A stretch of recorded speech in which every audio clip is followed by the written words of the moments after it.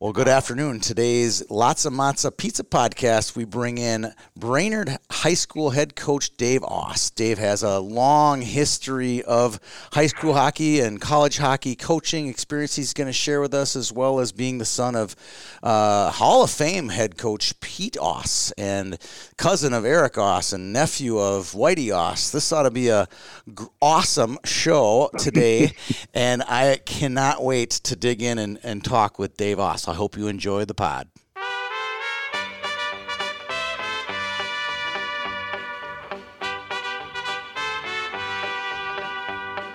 Love is a burning thing,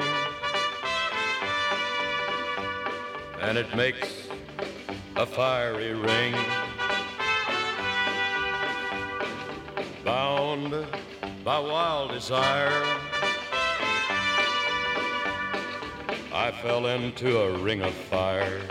All right, Dave, welcome aboard. Welcome to the Lots of Matza Pizza podcast from Brainerd, Minnesota. Hey, thank you. A beautiful day here in Brainerd, sitting on my back porch, just kind of enjoying a little sunset. Doing a little distance, doing some distance learning today, I would imagine, right? Yeah, a lot of that. Yeah, it's been crazy, but like I said, it's been good for me too. It kind of stretches you a little bit as a teacher and learn a lot of different new skills. So it's been good. Yeah, talk about some of those skills that you've had to learn as a result of distance learning, because people see a lot of our audience will see the receiving end of it, right? As a student or a parent, but a lot of people don't see the teaching end of it, where you're going to have to learn Zoom and you're going to have to learn all these other new things related to teaching kids far away. Oh, for sure. It's interesting because my wife is very type A. I'm very much not type A. And so it's been good for me to, be here with my wife and kids, kind of shut down here. But she's taught me a ton in terms of just videoing clips and posting them on my Google Classroom and things like that. And we've got great people here in Brainerd, and our schools, our tech people are great. So it's really, it blows me away how much in the last 2 weeks here I've had to learn technology wise, and it can be really uncomfortable. But then it's, all of a sudden you start realizing, hey, I can do some of this, and I can do some of this on my own. And, it's like picking up a guitar for the first time. You're a little intimidated by it, but you start spending time with it, and pretty soon you learn a few chords and things like that, and you start to feel a lot better about yourself. And that's kind of how it's been with the tech stuff. And I'm trying to have some fun with my kids too, and in the videos that I'm putting it out. And so it's been good. It's been really good. It's been very, very busy. I would say I'm far more busy, quite honestly, getting this stuff set up than I am actually being face to face with our kids. But like I said, it's been good. Many don't know this, but you're a special ed teacher. Are there different challenges in the special ed realm than your normal teacher who's teaching math or English or social studies? Well, for sure. I've felt since I started this 20-some years ago that, special ed teachers are a special breed. It I think takes a patient person. It takes a person that's, can relate to situations. I grew up in a home with a sister, that passed away when I was 13, who was severely disabled and never walked. And I was given a lot of responsibility by my parents. And I'm thankful now, that I'm in my 50s, that they did what they did, because you probably weren't thankful then, right? I wasn't. As much.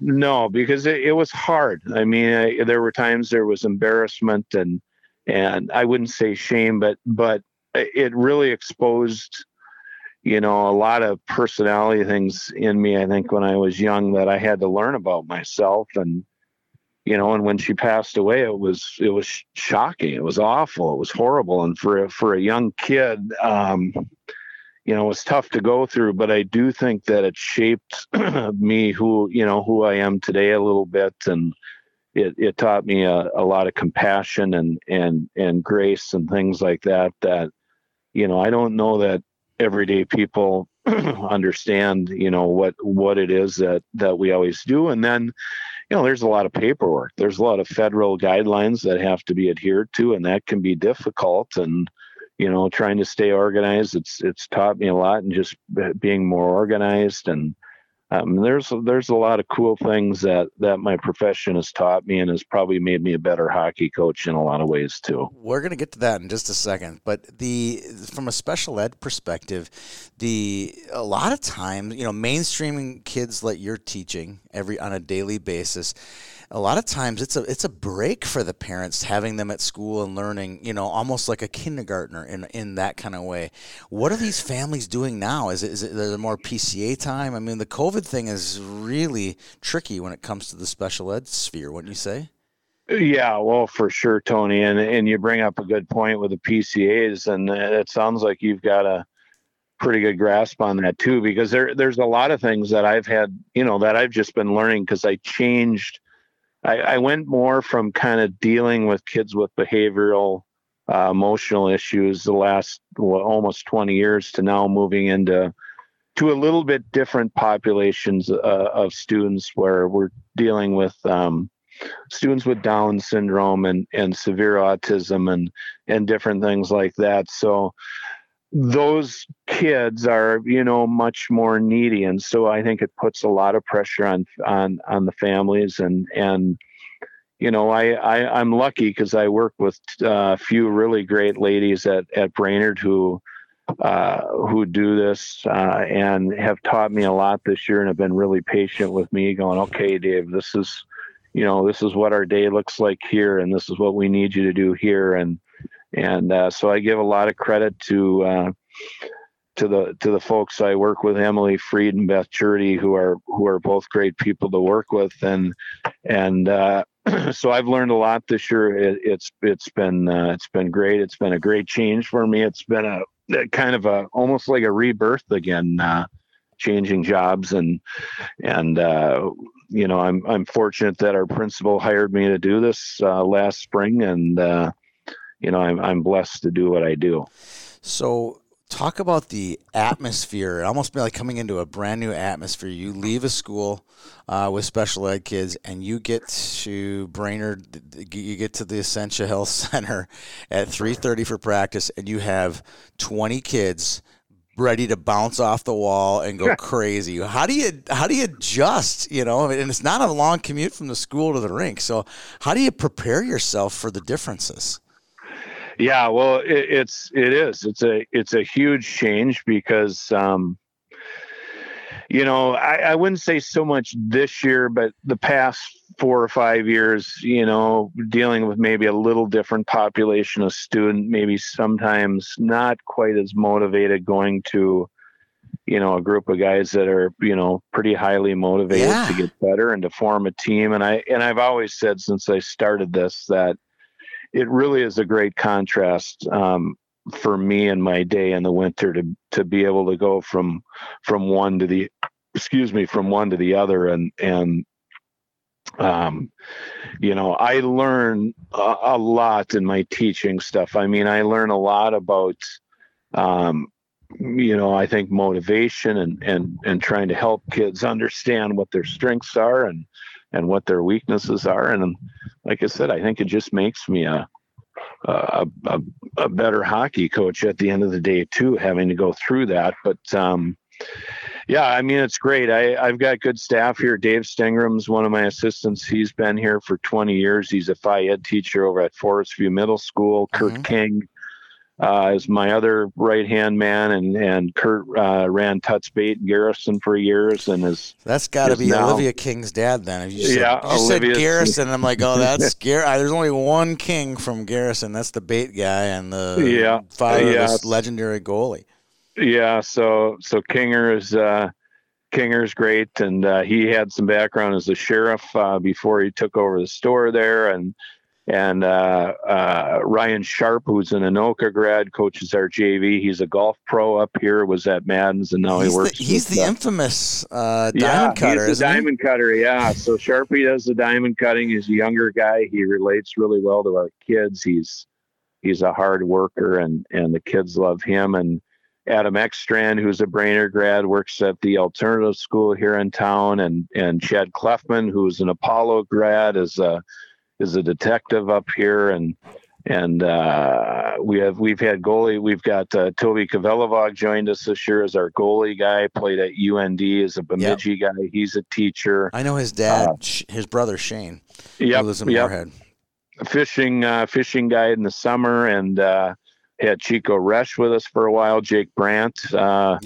Roseau grad coached with us a few years. So we've been lucky. We've had some good hockey people and some great guys, and guys that are, I think, fairly popular. Guys like Brandt, who are really popular in the community here, and it's been great. I've been really lucky that I've been able to surround myself with some pretty good people here, and it makes it really enjoyable. And quite honestly, Tony, as a high school coach, I learned early that your best friends really become your assistant coaches, because you're out on an island a lot of times. And while it's a little different, I think, as an assistant, because you maybe don't have quite the same pressure and stuff, if you have guys that are creative and that you can trust and you can turn things over to, it's just going to make your program that much better. So you grew up in a hockey family. I mean, literally, hockey was no choice. I mean, this was who you were going to be. And then your dad talks.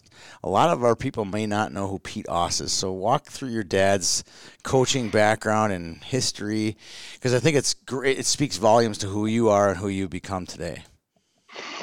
Well, my dad, grew up in St. Paul, and he went to Murray High School, and he was the child of a Lutheran minister, my grandpa George Oss, who, quite honestly, is probably more well known than all the rest of us. My grandpa taught at a seminary in St. Paul and wrote a lot of important papers, and I think even a couple of books. And it's amazing, when I was young, I'd come out, like when I was at Bethel, I was paying a bill one day at the banking office at Bethel, and this older woman, Kay, asked me, "Hey, are you related to George Oss?" And I said, "Yeah, that was my grandpa." And, people would rave about my grandpa, and he was a small guy, 5'2", tiny little guy, and just had a huge impact, spreading the word of God, and just really in the community. And then, of course, my uncle Whitey had quite a bit of success at Kellogg and then at St. Olaf. And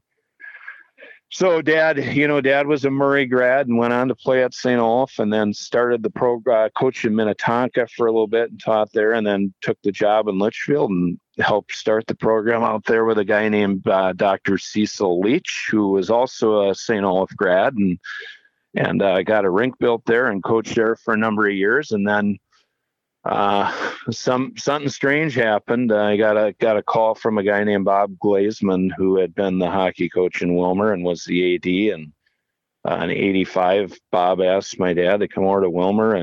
And I tell you, there was a lot of animosity, Tony, between Litchfield and Wilmer. I mean, it really. So now at this point, you're a Litchfield kid. You played I'm a Litchfield 9th and 10th grade at Litchfield. Yep.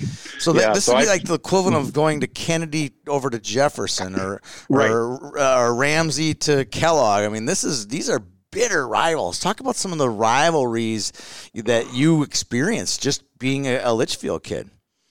Well, they played for something known as the Cream Can, and guys like Lee Smith and Pete Stonkey, who are high school coaches, would be able to vouch for this, that it was really, the hockey maybe wasn't at that time at the level of, like a Rosa Warroad type of level, but the hatred was and the rivalry, was very similar, and really, quite honestly, different than anything I've seen in all the years I've been in hockey. And it got to the point where they eventually ended up having to stop playing for the Cream Can a couple years after I finished, just because the games just were wars. It was unbelievable. And so it really shaped, I think, in me, an appreciation for rivalries and for pride in your community and things like that. And so after I played for my dad in 9th grade in Litchfield. I played on the varsity, and in 10th grade, Mike Sundin came over and took over for my dad. My dad went to Wilmer, and I played against my dad in Cool. that cream can game. And then my junior and senior year,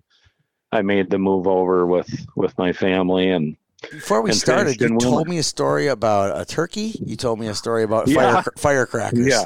Do we need to elaborate any more on this? I mean, firecrackers in a rink, that's blew me away.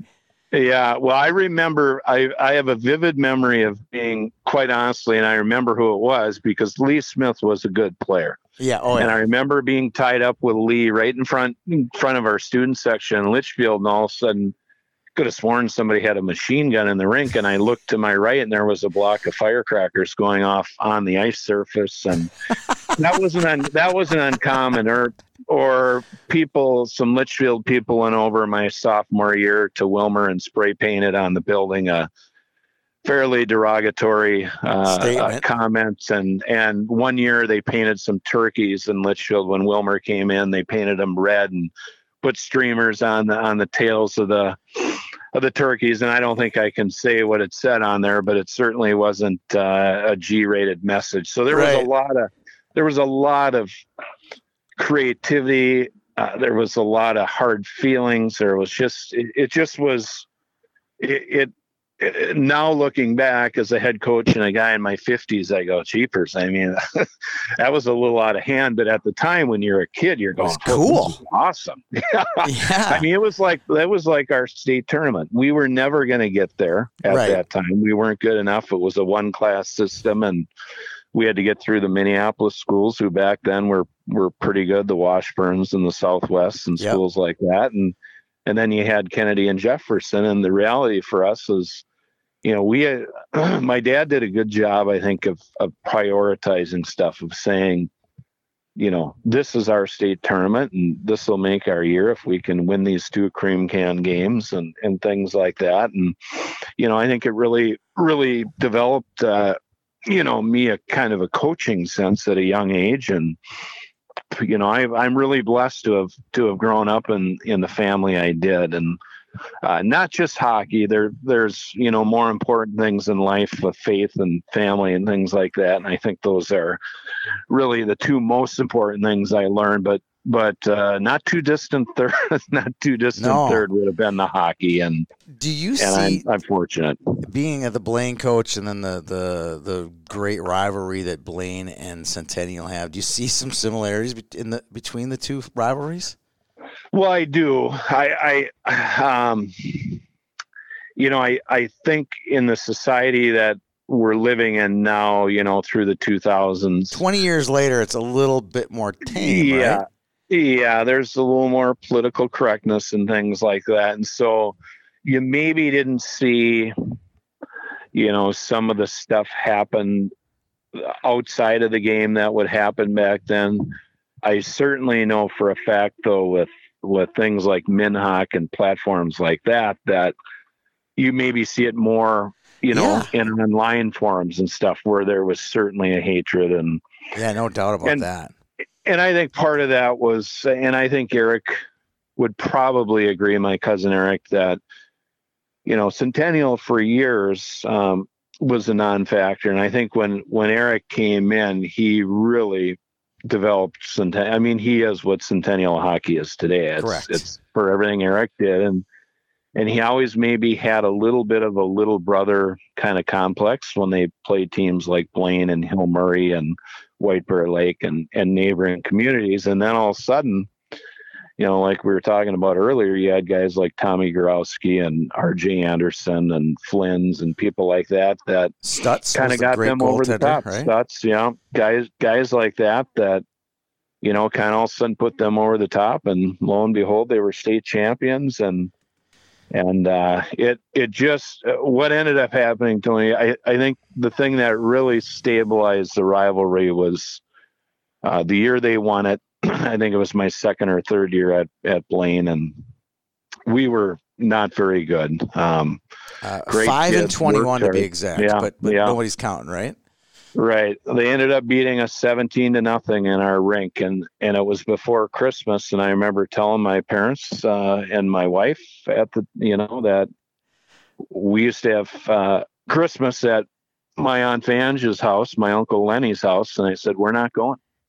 I was so pissed about what had happened, and my wife's like, that's fine. I support you. She got it. She understood, being a coach's wife, kind of how humiliating that was. And it turns out Eric ended up calling me Christmas Eve morning, and when I look back now, a number of years later, he really didn't even need to do that, but he did. He called and he just said, hey, I apologize. We should have called off the dogs. We shouldn't have done that, because it was embarrassing. It was hard. But the coolest thing about that, Tony, is that 2 years later, a lot of those guys that were 10th graders that year ended up winning our first section championship in my time at Blaine. And so there were a lot of tears of joy and redemption. And some of the boys that had to go through that, it was, I think it was rewarding for them to see the progress they had made from kind of being a doormat to all of a sudden becoming a power. And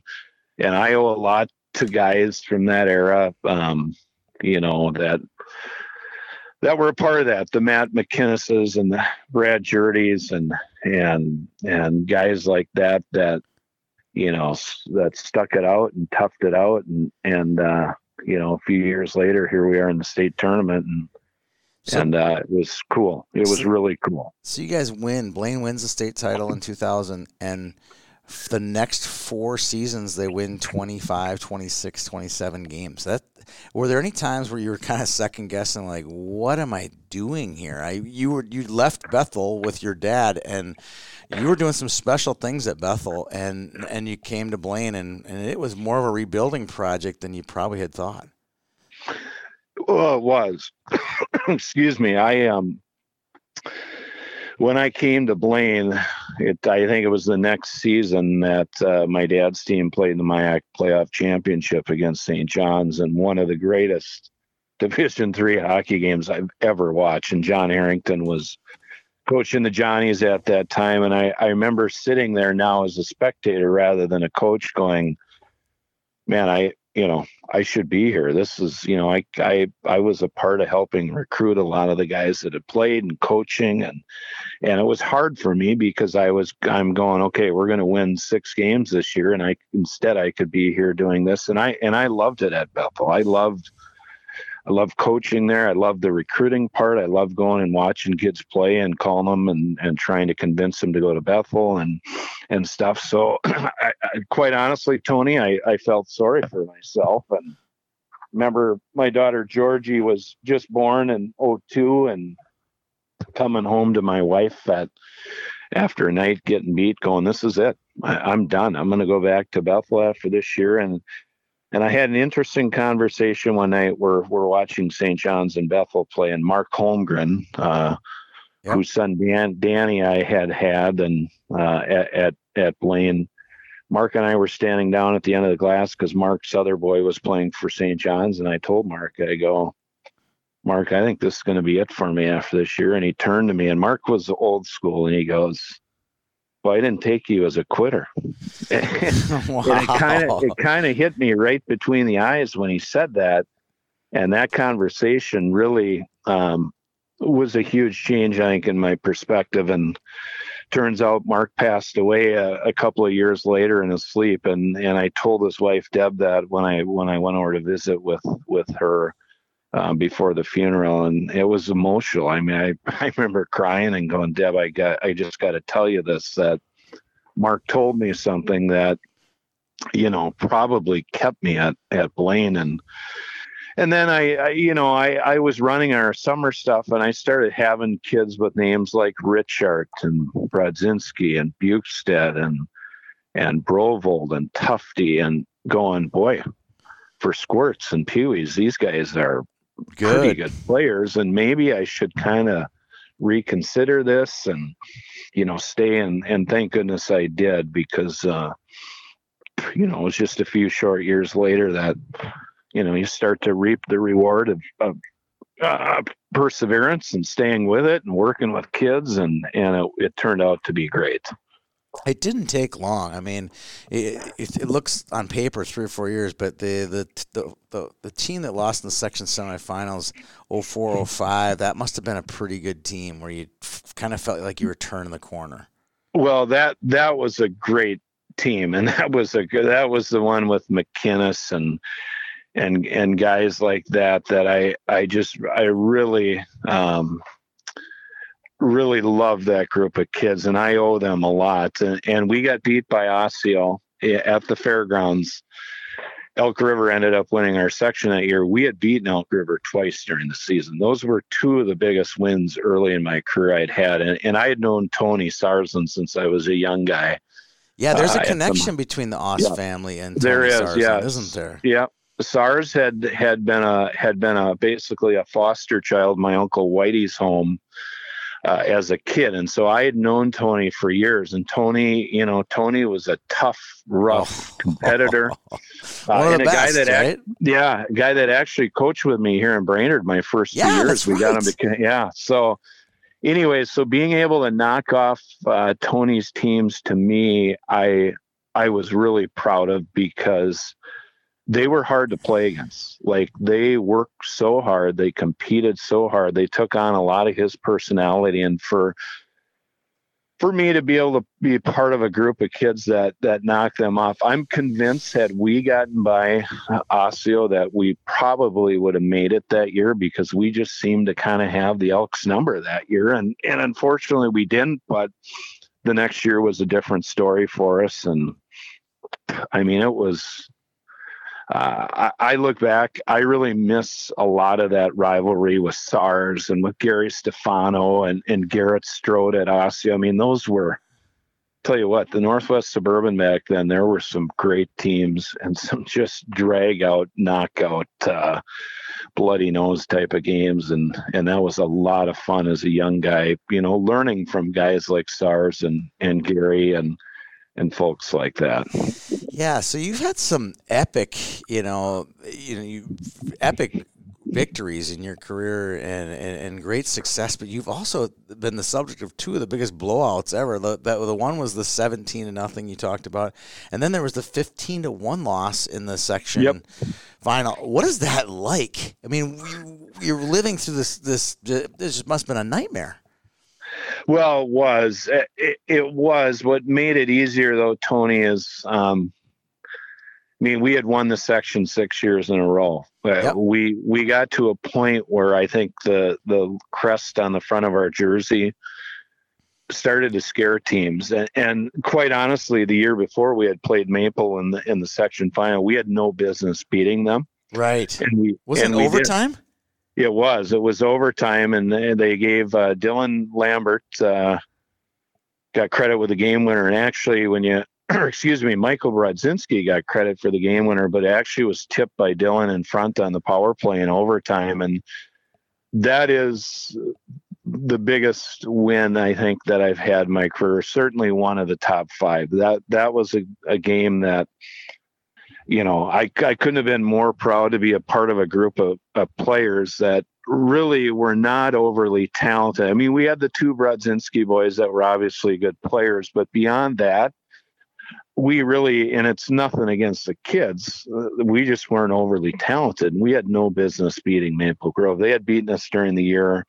I think twice. We maybe tied or got beaten overtime once against them, but they outplayed us clearly when we played them. They had far more depth than we did. And so to win that game was huge. And so we go into the next year, and Michael Brodzinski, they call him for a major penalty 30 seconds in the game. They score 4 times on the power play. And, those guys had a lot of hatred, right. I think to us, because we had knocked them out of the playoffs, probably 3 or 4 times in the previous 6 years. And, it was their time, and they played really well. We didn't. We kind of put our tail between our legs, and that was hard. That was a sobering lesson, and one that was really, really tough to get over. But you know what? That stuff builds character, and it didn't kill me. It probably made me better in the long run. And as hard as it was to go through, that's the game. That happens sometimes. And, there's not a lot you can do. You find out that as a coach, you get a little bit arrogant at times thinking, look what I did. And then you realize, we got beat 15-1. Look what I did there. So right. It's humiliating. You start to realize that, you're depending on kids from 15 to 18 years old, and, you're kind of at their mercy sometimes. And you're at, there's only so much that you can do, and you think you have all this control, and you realize you really don't. So you talked about the run there where you talked about the badge becomes so important. The game I remember, one of the best games I remember that you were involved in was the semifinal game. I think it was 08 or 09 versus Eden Prairie. Were you guys Friday night game and you have the lead for most of the game? What do you remember about that game? Well, I remember that vividly. That was a semifinal, and I believe it would have been 09. I think Bugie was the 10th grader, and we scored, I believe, first, a kid named Clayton Wagaman, one of the Wagaman twins, and Clay was a third liner for us. And this kind of, quite honestly, Tony, I think summarized kind of our run. Clay was a third line guy. He was one of our captains. We had named him a captain because he just oozed character. He had not a ton of talent, and I'm not saying he wasn't a good player, because he was, but in comparison to Nick Bukestad, right? To the guys we had, he scored a huge goal. I'll never forget him. Kind of Eden Prairie, there were a bunch of students up in the upper deck, all wearing white that night, and I remember Clay kind of grabbing. The big thing in those years was to grab your jersey and flash your logo. And I remember going, "Oh boy, Clayton, come on, let's back off here." And then Bugie, I can't remember if Bugie scored before Clayton or he scored after, but Nick comes down on a great goal too. Kind of goes end to end and cuts in front of the net and tucks it around the goalie and ends up crashing into the corner. And I remember going, "Boy, we're in good shape. We're going to roll here." Well, we got in the locker room after the first period, and our guys were so giddy, like, hey, this is done. We're over. And I remember going in, coaches would sit outside in the hallway and kind of talk about, okay, what are we going to say here? And we had a plan of what we were going to say. And it ended up me going in there going, hey, boys, you better be ready here, because this game is far from over. And the Eagles lead turned the tables on us, and I can't remember if it ended 3-2 or 4-2, but they had Rao and they had Nick Leddy, and it reminded me a lot of of 06 when we made it to the semis and we played Cretin, and right, nobody knew who Ryan McDonough was, and I'm going through the game and when I've gone back and watched and realized how much McDonough controlled the game, and really he was an unknown at the time. And it was very reminiscent of when Cretin won it in 06 when they beat us. And those are really hard, Tony, for guys that, guys that have made it to Friday night, and to get beat on Friday night is absolutely devastating. And you're so close, right? Oh, you're so close. I remember in 06, we had the all tournament team or something like that, and the coaches had to meet during the state championship, and Bill Lechner happened to walk up, and I think they were ranked 1 in 06, and we were 2 or 3, and we both got beat on Friday. And I remember going to Bill, this should be us out here playing right now, and him kind of rolling his eyes, going, "Oh man, I know," because I think. I believe Rapids beat them that year, because I think that was Cretin Rapids in the final. But anyways, you kind of go, is this ever going to happen for me again? And fortunately it did again when we played Eden Prairie, but we got the same result, and that was devastating. And quite honestly, the next year, Tony, was really one of the hardest losses I had. I think it was the next year we played Apple Valley. Hudson Fasching and a few other guys. And I remember, but I could see the writing on the wall. We had 5 or 6 guys in the Elite League that year, and we struggled in the playoffs. And I knew we were exhausted, like mentally exhausted. So I could kind of see it coming. Right. We ended up getting upset, and it's not because we didn't play well. We had plenty of chances, but their goalie kind of stood on his head that night or that day. And we ended up getting beat the next day too by Roseau in the consolation, but our kids kind of had that year. I think our kids kind of thought it's going to be a state championship or it's going to be nothing. And it's unfortunate because that, that was a good hockey team. And, sometimes you run into a hot goalie and a team that plays you very, very well. And Jerry Hayes is a heck of a coach and had a great game plan for those guys that game. And it wasn't meant to be. It ended pretty tough. And, it was hard to say goodbye to a lot of those guys because we had some great kids that year with Bukestead, Gavin Tufty, and Taylor Richard and Eric Scheid, and guys that have gone on and played a long time, beyond Blaine High School. So that was a tough one. That would be tough. So you're coached for 14 years at Blaine, and then all of a sudden an announcement comes over the wire or Twitter or whatever that Dave Oss has taken Archibald's job in Brainerd. How did this come about? That is not the norm. That immediately told me that when I read that tweet, I'm like, well, Dave Oss is different. He's not your everyday guy. He saw something there that he wanted to do. And what was it that you set out to do? Well, I think, Tony, in the years leading up, we had the 15-1 loss to Maple in the section final, and that took a chink out of the armor a little bit. The next year, we got upset by Champlin in the semis, and we had a heck of a team that year. Yes. And then the following year, I'm convinced to this day we had the most talented team in the state. I mean, we were loaded, and we ran into Centennial, and I think we attempted something like 75 or 85 shots, not all of them on the net. We had, 45, 50 shots on net to their 20, and they ended up beating us 2-1. And I had guys, Ian Scheid and Riley Tufty and the Noterman boys, and Nick Simpson, Tyler Klein, Dallas Gerads, who's playing at Mankato. We were good. And I drove home that night on the bus, got back to the rink, and we live right by the rink in Blaine, 5 minutes away. And I came home, and my kids are all crying. My wife's crying. My mother-in-law, we were at her house. She's tearing up, and my brother-in-laws were there. And I came home, and I had thought on the bus ride, I'm like, this has been great. It's been fun, but it's time for somebody else to do it. I've been really blessed to do this. And I walked in the kitchen and to a bunch of tears, and I said, tonight's the last game I'm coaching at Blaine. I'm done. I think it's time. I was starting to feel a little bit,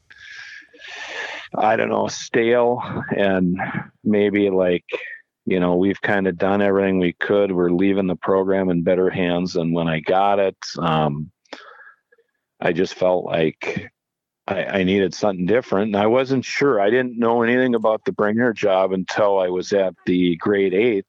Right. A month later, and I ran into a former teammate, Danny Tollefson, from Wilmer, who had been coaching in Wilmer. And he said, hey, he asked how it was going. I said, oh, Tully, I think I'm going to resign and I'm looking for somewhere else. And he goes, well, the Brainerd job's going to be open. And I'm like, are you kidding me? He's like, no. And I thought, well, the lakes, my parents had a lake place up here. And I said that, they've got a nice rink, 2 sheets, all this stuff. And I'm like, I didn't want my kids going to a high school, graduating with 700 kids. My kids were at the Centennial schools, and my wife taught there, and they certainly weren't going to go to Blaine, not because there's anything bad about Blaine, but they just would have been numbers there. And I, I thought, I can take them up there. My boys can play baseball, which they'd never done. They can golf. They can play football. They can do all these things that I wasn't quite sure would ever happen in a big school, right? Yeah, in a big school. Either Blaine or Centennial. It's just going to be tough. Neither. Right? Yep. Neither one of them. And it turns out, I think my girls would have been just fine because they've obviously played on some great teams here. Right. Absolutely. Our first year up here, my oldest daughter, Georgie, played in the state championship against Forest Lake. And the guy coaching Forest Lake was my college roommate and teammate, Darren Thompson. So it was really cool. And and the girls have been really lucky because they were able to, to be a part of 2 state tournaments and to play in a state championship game and something that when they were young, I've got pictures in my house of our 6 section finals, and in every one of those pictures, my girls are standing on the ice with our team and my dad after. So it was really kind of neat now for them to kind of go from, watching witnessing to doing this right? on the girls' side to them being able to be a part of it. And that's really kind of, something that probably, well, I know wouldn't have happened had we stayed down there. So, and then my boys, it's been good. My older son, Olaf, broke his leg a week before tryouts this year, so he didn't get to play, and he loves hockey, and he's developed great friendships with some great people here. And my younger son, Yari, is really blossomed. I think Yari is going to be a heck of a player. He's just a tough little sucker, and it's been fun following him and their A-Squirt team this year. And just, things, Tony, that I don't know that I would have been able to appreciate quite as much had we been there. And then it just, some of the pressure of, the expectations were, the years we didn't make it, people were just, like, hey, what in the world, what's going on? What's wrong? And It not wears that on you, doesn't it? Yeah. And there's pressure here, but the pressure here, I think, is more self-imposed. We want to get over that hump here, but it's different here. You're going to have stretches like the last few years here. We've had teams that certainly had chances. We were in the section final a year ago, and just that close to making it. And I'd really like to have a chance to get there again, and I also want to have a chance to coach my boys, which is something I wouldn't have done had I stayed at Blaine, because they would have been Centennial kids, and so there were a lot of things, a lot of factors that went into leaving, and it had been something that I had been thinking about for years. I had a chance to go to Bethel and take over there when my dad was going to be done, and I didn't. I couldn't leave what I had going at Blaine at the time. We were in the middle of a streak of state tournament appearances and stuff, and those are hard things, to decide on, and right. It just felt and like good decisions, tough ones, but fun ones to make, right? Yeah, they are, and I, there were a lot. I had opportunities. There were some jobs that, I maybe could have taken at a couple of places where I had people calling me, and I thought about it, and I didn't. And quite honestly, like I said to you before we started the interview, I think sometimes God's got you in a place He wants you, and right now I feel like I'm supposed to be here. And quite honestly, at the end of life, what's going to be far more important than anything is how we raise our kids, and we look after our kids and teach them the right things. And this has been really a blessing for us in Brainerd. Speaking of blessings, one of them is a guy named Drew Peterson, a guy who lives in Brainerd, who I've gotten to know because of his great outdoor rink and what they've done there. And I just think the world's, we talked about this before we started the interview, with how worlds collide. You've had experience with Andrew Carroll and him taking his life, and Drew's stepson took his life. And there's the special ed connection and their event. I want you to tell us a little bit about the event that Drew puts on in his backyard, because I think it's such a worthy few minutes here to talk about what he's done in Brainerd. Yeah, well, Drew is just about one of the highest quality men you're going to come across. He coached our squirt. He coached my son this year. He was the squirt A coach, and I couldn't have asked for a better role model. A guy that's in control emotionally, that looks at the big picture, that's not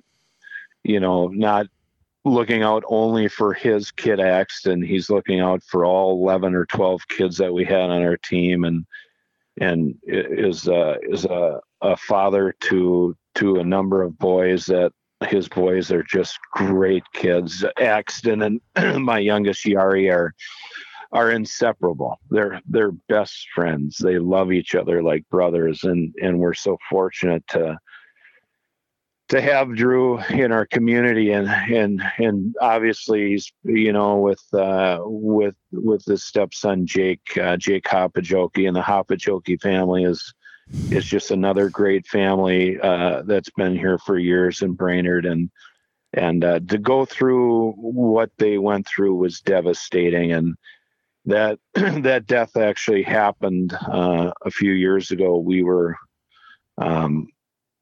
were going to play in the semis against St. Michael down in St. Michael, and that probably was one of the best teams that certainly I've had in Brainerd, if not the best. And the day of the funeral, we had to go down and play St. Michael, and it was as hard as it was to get beat, because we were good enough to make it that year. We had beaten Moorhead 5-0, I think, a month before in our rink, and they had a heck of a team. Right.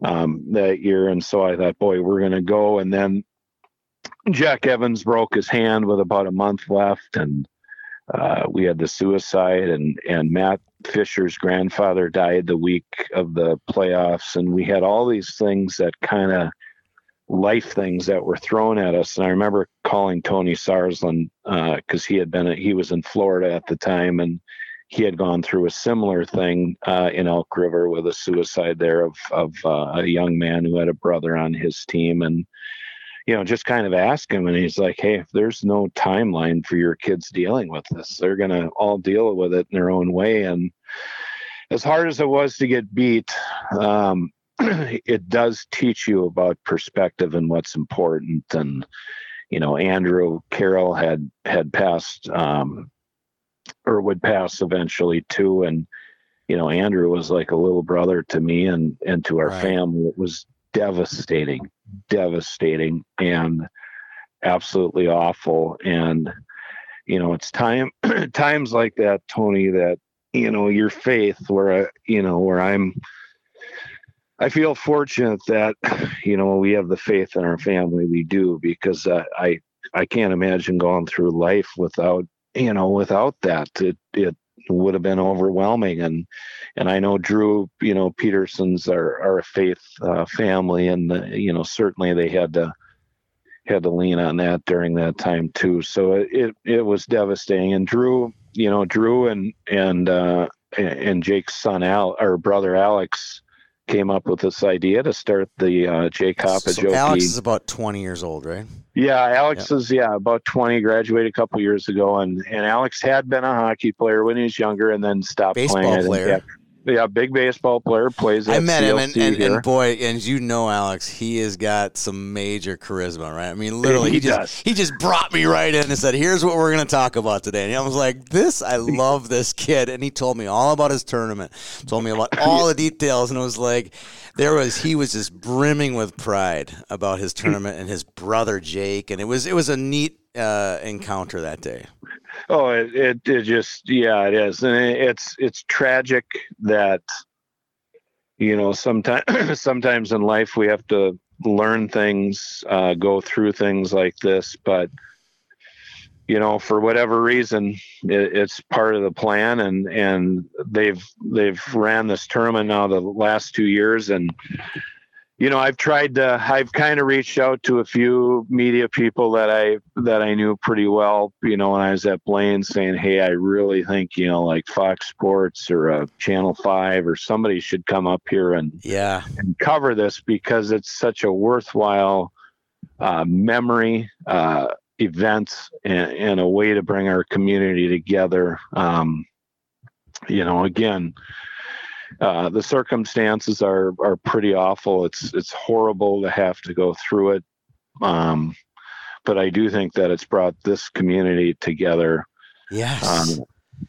In a way that, like I said, you wish it was in some other way, but it is what it is, and life's got to go on, and we got to go forward, and we want to celebrate the memories of people like Andrew and Jake, and what they brought when they were here. And like I said, it's a great celebration. Drew, last summer added on to his rink. He added another 7 feet on each side. So I spent a little time last summer helping. He blacktopped it. Yeah, too. he did. I mean, this isn't just your standard backyard rink. This is like no, this is the real deal, and it's a great. It reminds me of what is it? The Sawmill in Stillwater, kind of a rink that's about that size and I keep, we even had practices for our squirt team over there this winter. And if Drew could, he would put a roof over the top.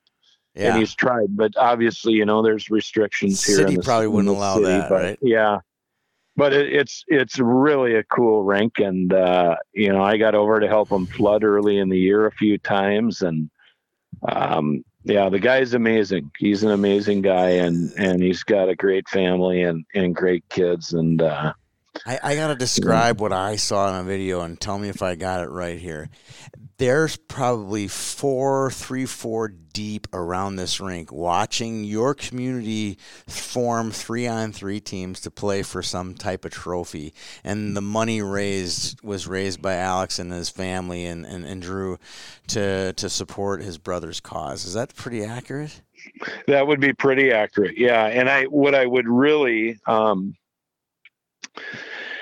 I've been thinking about this. I'd really like to, it gets a little bit hard because it's on a Saturday, but yeah.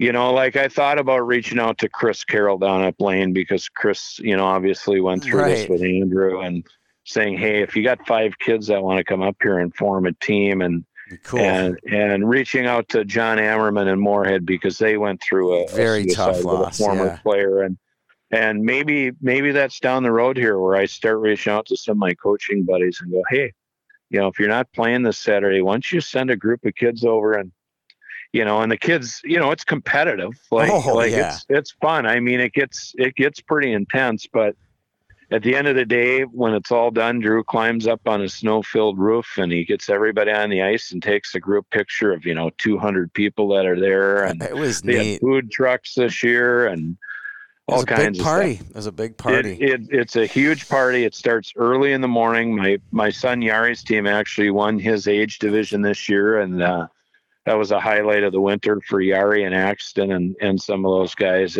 It's really, really cool. And the game of hockey, like no other game, I think, just brings people together. And the other really tough thing this winter, Tony. I was just going to get to it. Get to this. Can I set this up really quick? Because and then you're going to finish it, okay? So Marshall Bader's a young man who died in a farming accident in Grand Rapids.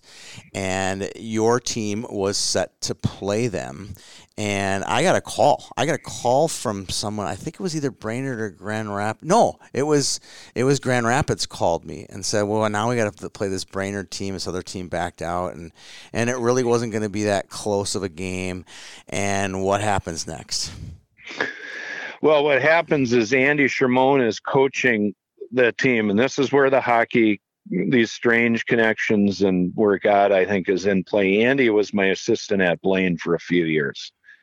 So and he's Andy a Grand Rapids guy, right? And now he's a I Falls guy, but now he's living in Rapids and he's coaching his guy. One of his boys is on that team. And I call Andy and I'm like, geez, Andy, this Sunday night after this tragic accidents happened. And I go, man, is what I'm hearing true? And I mean, Andy's choked up going, yeah, I mean, it's awful. And it turns out they invite us to go over. So my team, we're playing in Sartell this night, and I keep hearing rumors from my wife and from Drew Peterson and some of the other folks that are involved that they're going to fill the rink up at Rapids. Now, I'm guessing you've been at a game at Rapids. Yes. There is not a better place to play a high school game. Yeah.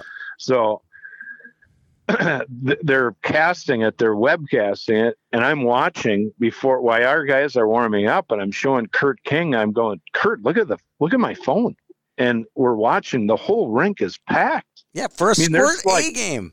For a Squirt A game, and I'm thinking, this is hopefully very uplifting for the family. And selfishly, I'm kind of going, boy, what an experience for our little guys in Brainerd to have to, come out emotionally and play against a team that I'm sure is just devastated about Marshall's death. But then also to have to play in front of 3,000 people with a high school band there, and I'm going, wow. I mean, I was pissed. I was really bummed that I had to miss the game, coach our game, because I wanted to be there. I wanted to support, the Bader family. I wanted to support Andy Shermone, my former assistant. I wanted to support my son. But I remember calling my wife, and my wife just describing, going, I've never seen anything like this. It was just really neat how, how thankful and again blessed we are that Rapids reached out to us, and now, that we were able to. Something happened after the game. I don't even know who won the game. It's not important, but there was something. The Grand Rapids. I was obviously following it on Twitter, but after the game, I believe it was one of the coaches for Brainerd pulled the teams aside and brought the teams out and gave a talk. Do you know? Can you elaborate on that?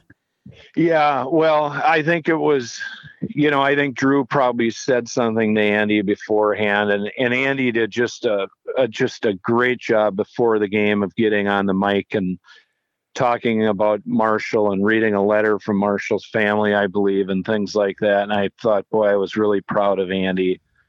I would have choked up. There would have been no way I could have gotten through it. And Andy got a little bit choked up, but got through it and just did a great job of representing their community. And then after the game, I believe Drew called both teams together. And again, Drew being a guy of faith, got both teams to do a prayer, which I just, in today's age, I think speaks volumes about, about his faith, and certainly there are kids on our team whose families are, have some Christian faith to them. So it was really neat for me to see the pictures after the game of those guys, doing that. And the next day, actually, Tony, I went up there on Saturday. I went up with Drew and Yari and Axton, and it was a little bit of a letdown for me because it wasn't obviously the same atmosphere, but the feel,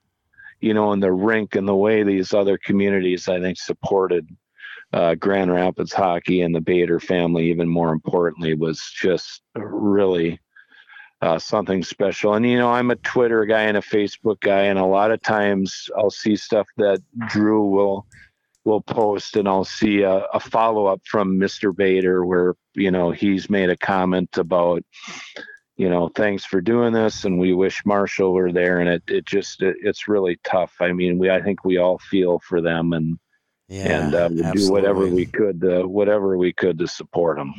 Yeah, this is I got a note from a Grand Rapids dad, and then a subsequent conversation about it, and how blown away the Grand Rapids community was by what the Brainerd people did, and how they supported them, and Drew came in big, and it was a neat memento of the whole very difficult situation. Yeah, it was cool. It was cool. We rewatched it on our TV once in a while. We've got one of those TVs you can get your internet through it. So I've watched it, and it is kind of, we giggle a little bit now at parts of the game. Yari actually, one of our boys scored the first goal, and then Yari scored about a minute later, and my wife said there was a little bit of booing when our guy scored, and I thought, oh, that's awesome. I mean, there's still that. What was neat about it was there's still that competitive fire about it too, as emotional as it was. I mean, that's a hard rink I've never won there since we've beaten Rapids. We beat them here the last couple of years, but the first 3 years, we had gone there and we really could have beat them. The year they won it, we had no business, and we somehow, Matt Fisher was a 10th grader that year. We somehow nearly knocked them off, but that's a hard rink to play in. I mean, you have fans. There's no glass behind the bench, so if somebody's unhappy with you, they're gonna tell you right in your right ear, right next to you, and it's a hard place to play in. And that's why, for our young guys to go in there and experience that is Pretty special. Was really a special experience. Yeah. Well, this has been a special experience, Dave. Getting to know you and learn about your background in youth hockey and Wilmer and Bethel and everything. It's been a great trek, 1 hour with you, and I appreciate your time. I really do, and I really appreciate everything you've done for the hockey community, whether it be in Blaine or in Brainerd or in everywhere in between. Well, I appreciate that, and I always love talking hockey, and I appreciate what you do too, Tony. It's a strange time right now, obviously, here in our country, and it kind of makes it that much more special, I think, to be able to talk about the greatest game ever invented. So I appreciate it, and I appreciate you reaching out. This might be the greatest podcast ever done. I really do. I feel great about it. Thank you for making the call, and we'll see you around the rink soon. That sounds good. Thank you.